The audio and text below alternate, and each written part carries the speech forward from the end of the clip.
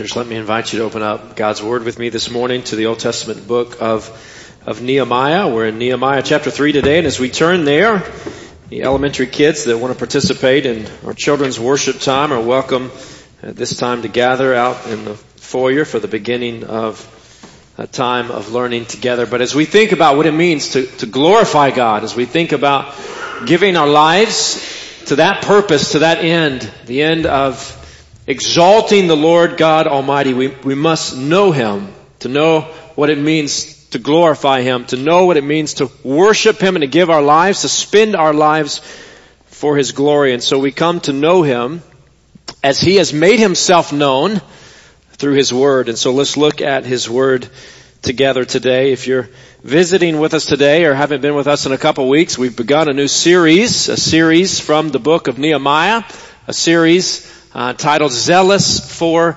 God's Glory. And so we're journeying through this book, this short Old Testament book.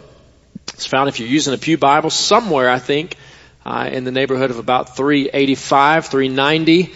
But Ezra, Nehemiah, Esther, Job, Psalms, Proverbs, you see those books, you know you're in the right neighborhood. But we're in Nehemiah chapter 3 today, and the context of the story is that Nehemiah, who is the cupbearer of the king of Persia, the cupbearer of King Artaxerxes, has approached the king about leaving that role for a temporary assignment in Jerusalem because Jerusalem's walls have been torn down. The gates of the city have been burned with fire. All of this is a result of attacks from enemies over many years, decades, even centuries. Israelites have been displaced. They've gone into exile. Many of them have returned to rebuild the temple, but the city itself still, for the most part, lies in ruins. And so, burdened with this task, broken over the condition of the city and the disgrace of God's people, Nehemiah receives permission to go. And so he has received that permission from the king. He has asked for the necessary supplies and for safe travels, and he has arrived in Jerusalem, and he has gone about the city by night surveying the condition of the walls, and he has approached the people telling them what God has done, and the people have responded and said, okay, let's do this. Let's get to work. Let's begin this good work. And we pick up the story in chapter 3. And so as you find your place there, let me invite you to join me standing, whether in body or in spirit, for the reading of God's Word. Considering the whole chapter today, but I want to read the beginning and the end, verses 1 through 5, and then 28 through 32. Eliashib the high priest and his fellow priests went to work and rebuilt the sheep gate. They dedicated it and set its doors in place, building as far as the Tower of the 100, which they dedicated, and as far as the Tower of Hananel. The men of Jericho built the adjoining section, and Zacchur, son of Imri, built next to them. Verse 3, the fish gate was rebuilt by the sons of Hassanai. They laid its beams and put its doors and bolts and bars in place.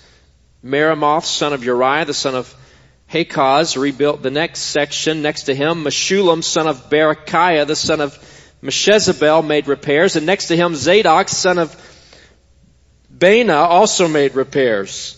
The next section was repaired by the men of Tekoa, but their nobles would not put their shoulders to the work under their supervisors. Now skipping down to verse 28.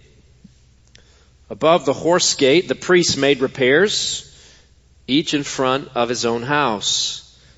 Next to them, Zadok, son of Emer, made repairs opposite his house. Next to him, Shemaiah, son of Shechaniah, the guard at the east gate, made repairs. Next to him, Hananiah, son of Shelemiah, and Hanun, the sixth son of Zalaph, repaired another section. Next to them, Meshullam, son of Berechiah, made repairs opposite his living quarters.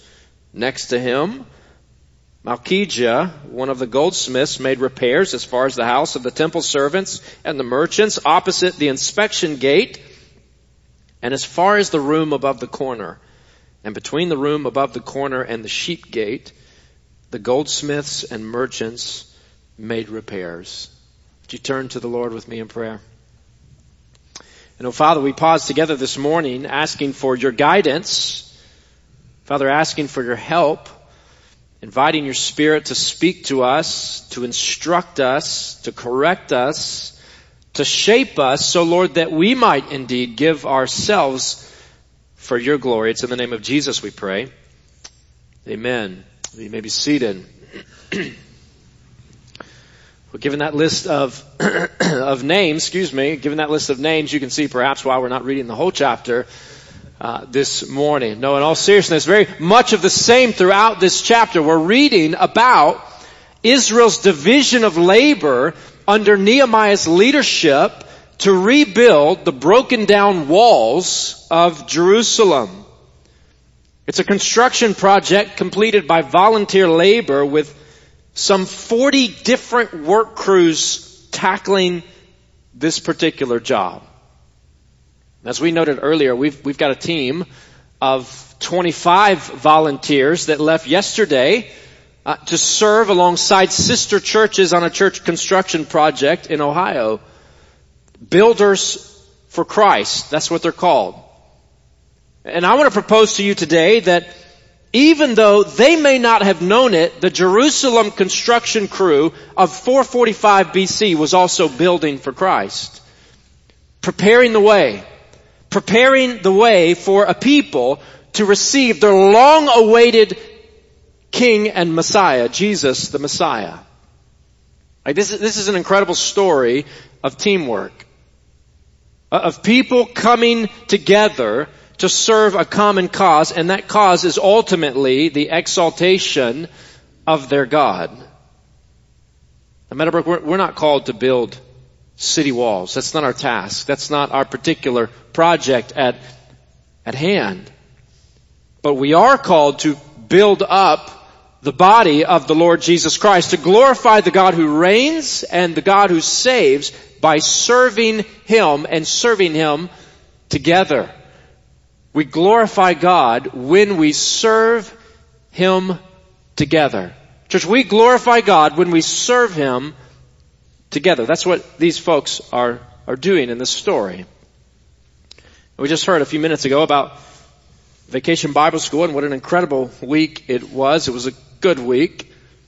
A microcosm, I think, of what God intends in the body of Jesus Christ, with dozens of folks, dozens of servants, of volunteers serving by decorating and greeting and cooking and cleaning and teaching and singing and directing and playing and praying, copying. The list goes on and on. Many folks ready to serve, and I believe God was glorified through the service. We glorify God when we serve God together. But we don't all serve Him in the same way. We know this. Doing the same thing. We're not all called to lead. Everyone is not called to lead, for if they were, not much would ever get done.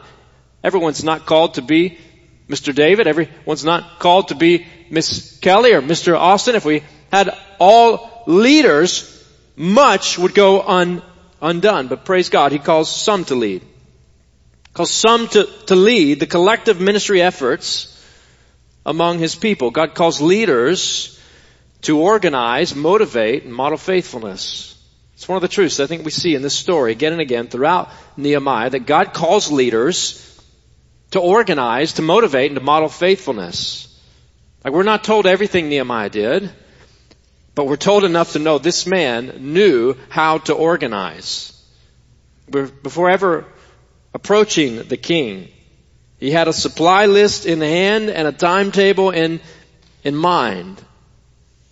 And before sharing his plans upon arrival in Jerusalem with the people that were living there, before ever sharing what he believes that God is leading him to do, he goes on a secret reconnaissance mission to investigate the need.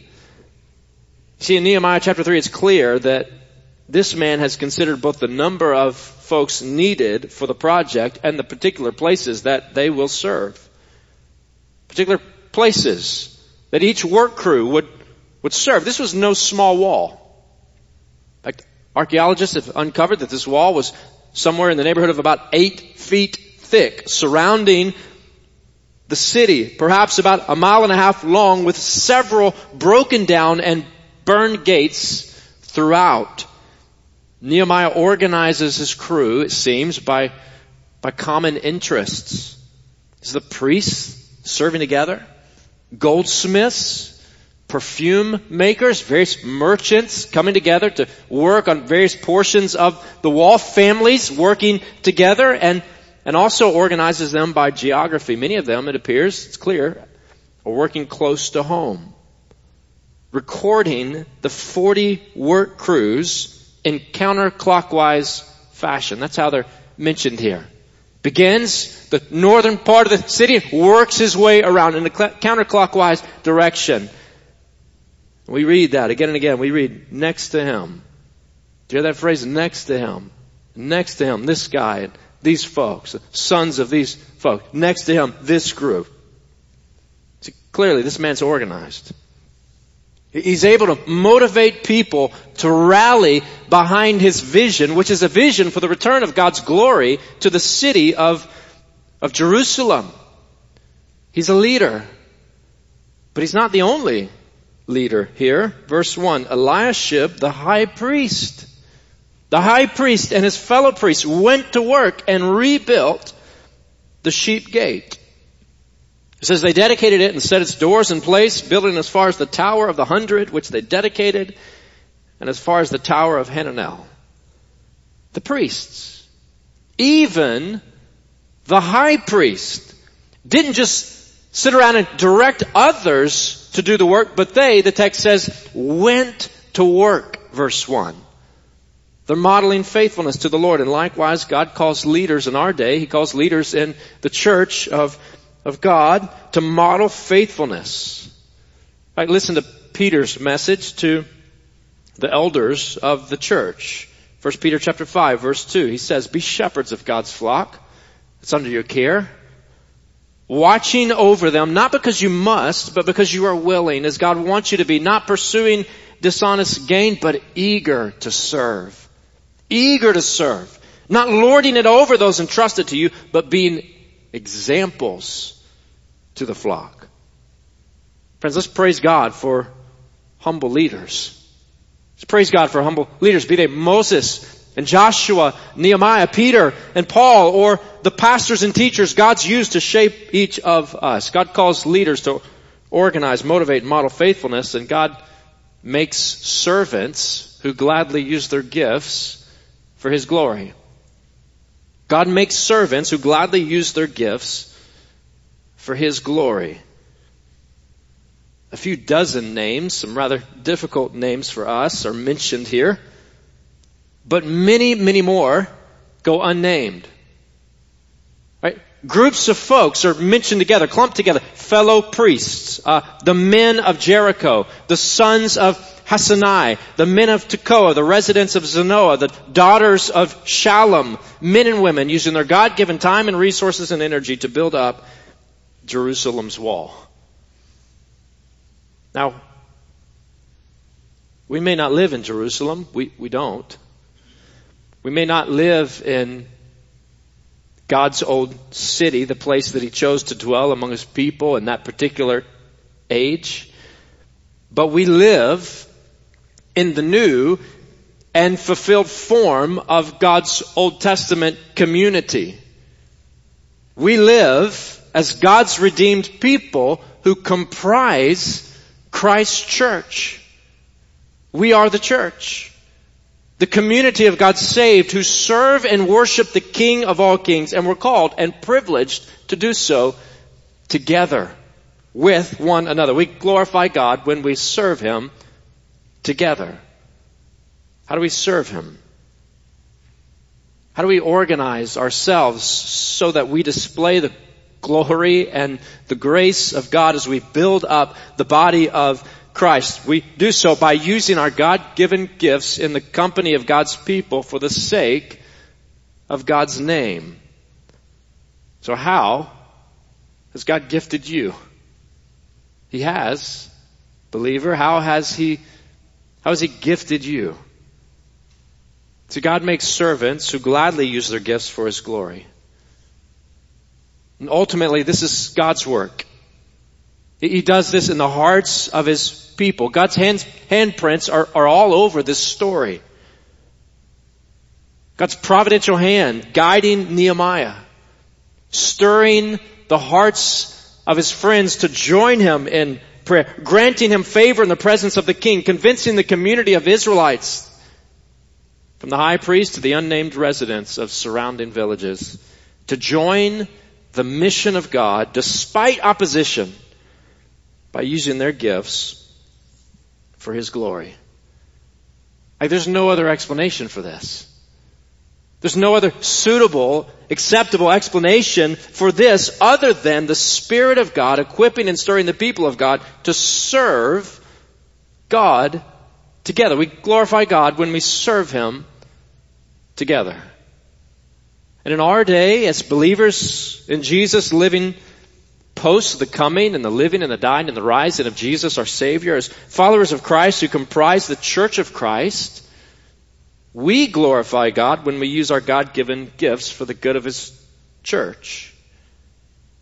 Paul says in Romans chapter 12, verse 3, he says, For by the grace given me, I say to every one of you, do not think of yourself more highly than you ought, but rather think of yourself with sober judgment, in accordance with the faith God has distributed to each of you. For just as each of us has one body with many members, and these members do not all have the same function, so in Christ we, though many, form one body, and each member belongs to all the others. We have different gifts.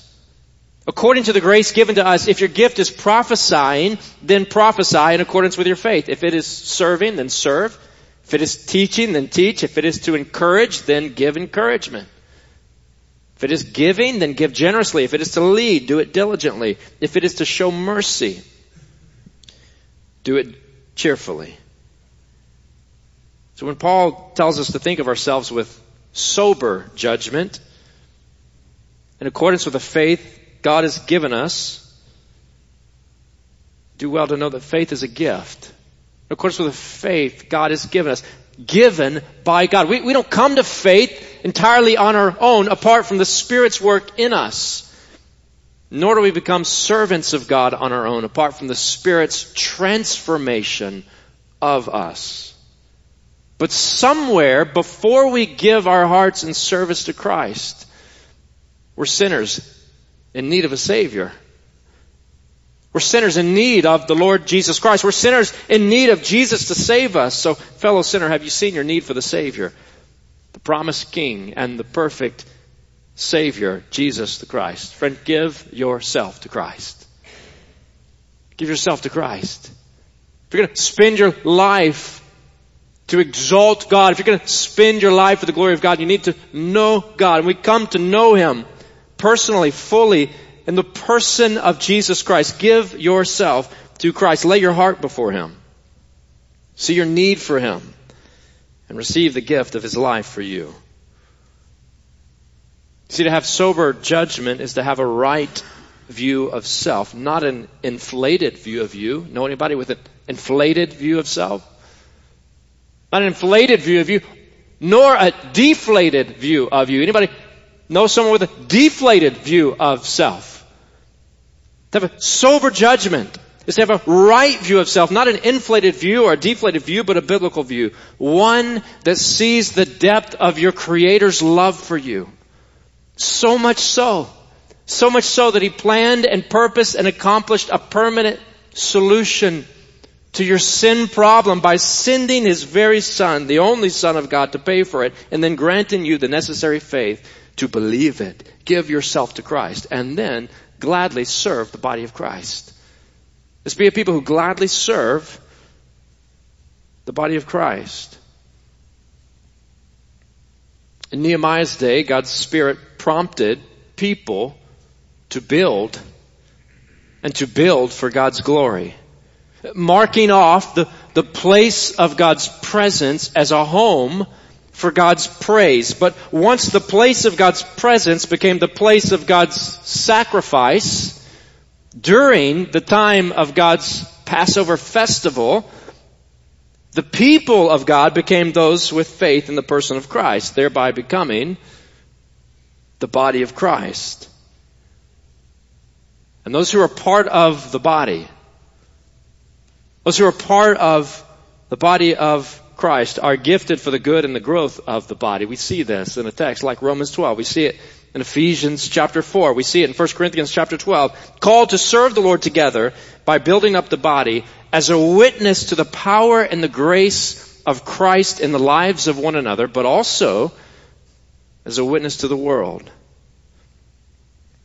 In other words, there's a bond among believers. There's a bond in the community of faith, a sense of community in the church, not easily broken, shouldn't be. So strong that like-minded followers of Jesus gladly sacrifice for the welfare of brothers and sisters in Christ and for the sake of the name of Christ, even in places they've not been and among people they don't know. Because they're part of the same family. So I think about that. I think of a story, a conversation that took place on the couch in our home this week between a 4-year-old and his 11-year-old big sister. And so little Eli is snuggling up to his older sister, and he looks at her and trying to discern what kind of relationship they have. He says, "We're brothers." She looks at him and says, "No, we're not." He says, "We're sisters." "No, we're not." Trying to make it right, he says, we're brothers, sisters." "Yes, that's more like it. Part of the same family, brothers and sisters.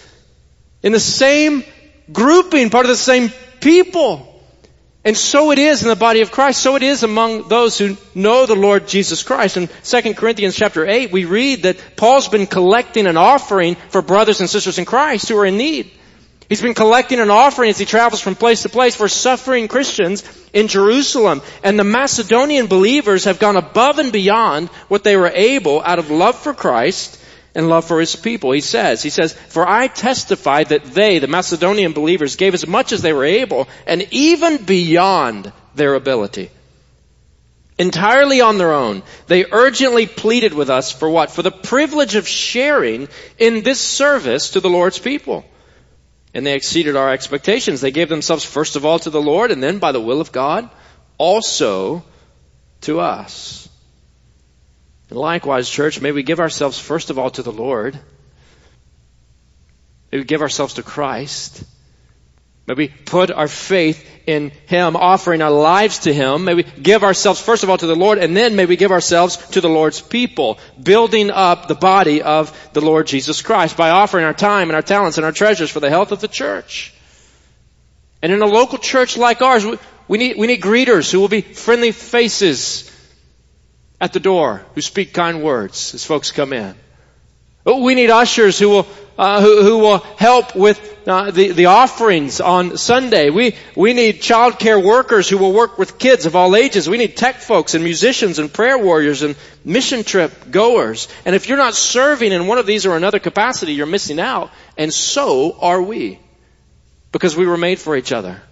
We belong to each other. Meant to grow together. We glorify God when we serve Him together. And part of our serving the King is living and giving and going for the glory of Jesus Christ. Certainly in Meadowbrook. But not just in Meadowbrook, Alabama, but among the nations of the world. Give and go for the glory of Christ. Give and go for the glory of Christ. You see, the Israelites built a wall for the glory of God. Ultimately, so that the Lamb of God would enter the sheep gate, the one that's mentioned at the beginning and end of this text, so that the Lamb of God who takes away the sins of the world would enter the sheep gate of Jerusalem some half a millennium later, so that the nations of the world could be reconciled to the Most High God forever and ever and ever. So that they could be recipients of God's saving grace. You see, the Macedonians gave for the glory of Christ. Paul went for the glory of Christ. And as fellow recipients of God's saving grace, we too are invited to give and to go as Christ. So Christ would be exalted in our own hearts, in our neighborhoods, and among the nations. And honestly, church, this is one of the most beautiful things of our convention. The Southern Baptist Convention. We've talked about some challenging things that have come to light in our own convention, our own denomination of churches, but this is one of those beautiful things of our convention. Shared giving from local Baptist churches for ministry and missions across the state, the nation, and among the nations through our cooperative program. And many of you know this, but 6% of all that we receive right here through our church offerings goes to support cooperative ministry and mission efforts beyond the local church. And we do so, I hope, not because we have something to prove or not because we have a position to attain, but because of something we've received. Someone we've received. Someone whose love we've welcomed in. We've welcomed into our own hearts a kind of undeserved love that when received stirs its recipients to then give it away. It's Christ's love. Do you know it? Do you have it? Have you received it? Are you gladly living and giving and sharing and serving Him? You see, when it comes to these, those who know Him can say, for Christ's love compels us. It compels us. It's the love of Christ that stirs us, that compels us, that moves us, because we are convinced, because we are absolutely confident, we are certain that one died for all, and therefore all died. And He died for all, that those who live should no longer live for themselves, but for Him. For Him who died for them and was raised again. Would you bow with me? And oh God, we pray that we would be a people who, because we have encountered You and experienced Your love, no longer live for self, but live for You. Lead us to live for the Lord Jesus Christ. Father, lead us to live for Your glory. Lead us, Lord, to use our lives, to spend our lives serving You. And Father, we pray that You would encourage us even now as we commit to do so. Stir us, speak to us, guide us, move us by the presence and power of Your Holy Spirit to respond in ways with hearts that are open to You, in ways that exalt You. And it's in the name of Christ that we pray. Amen.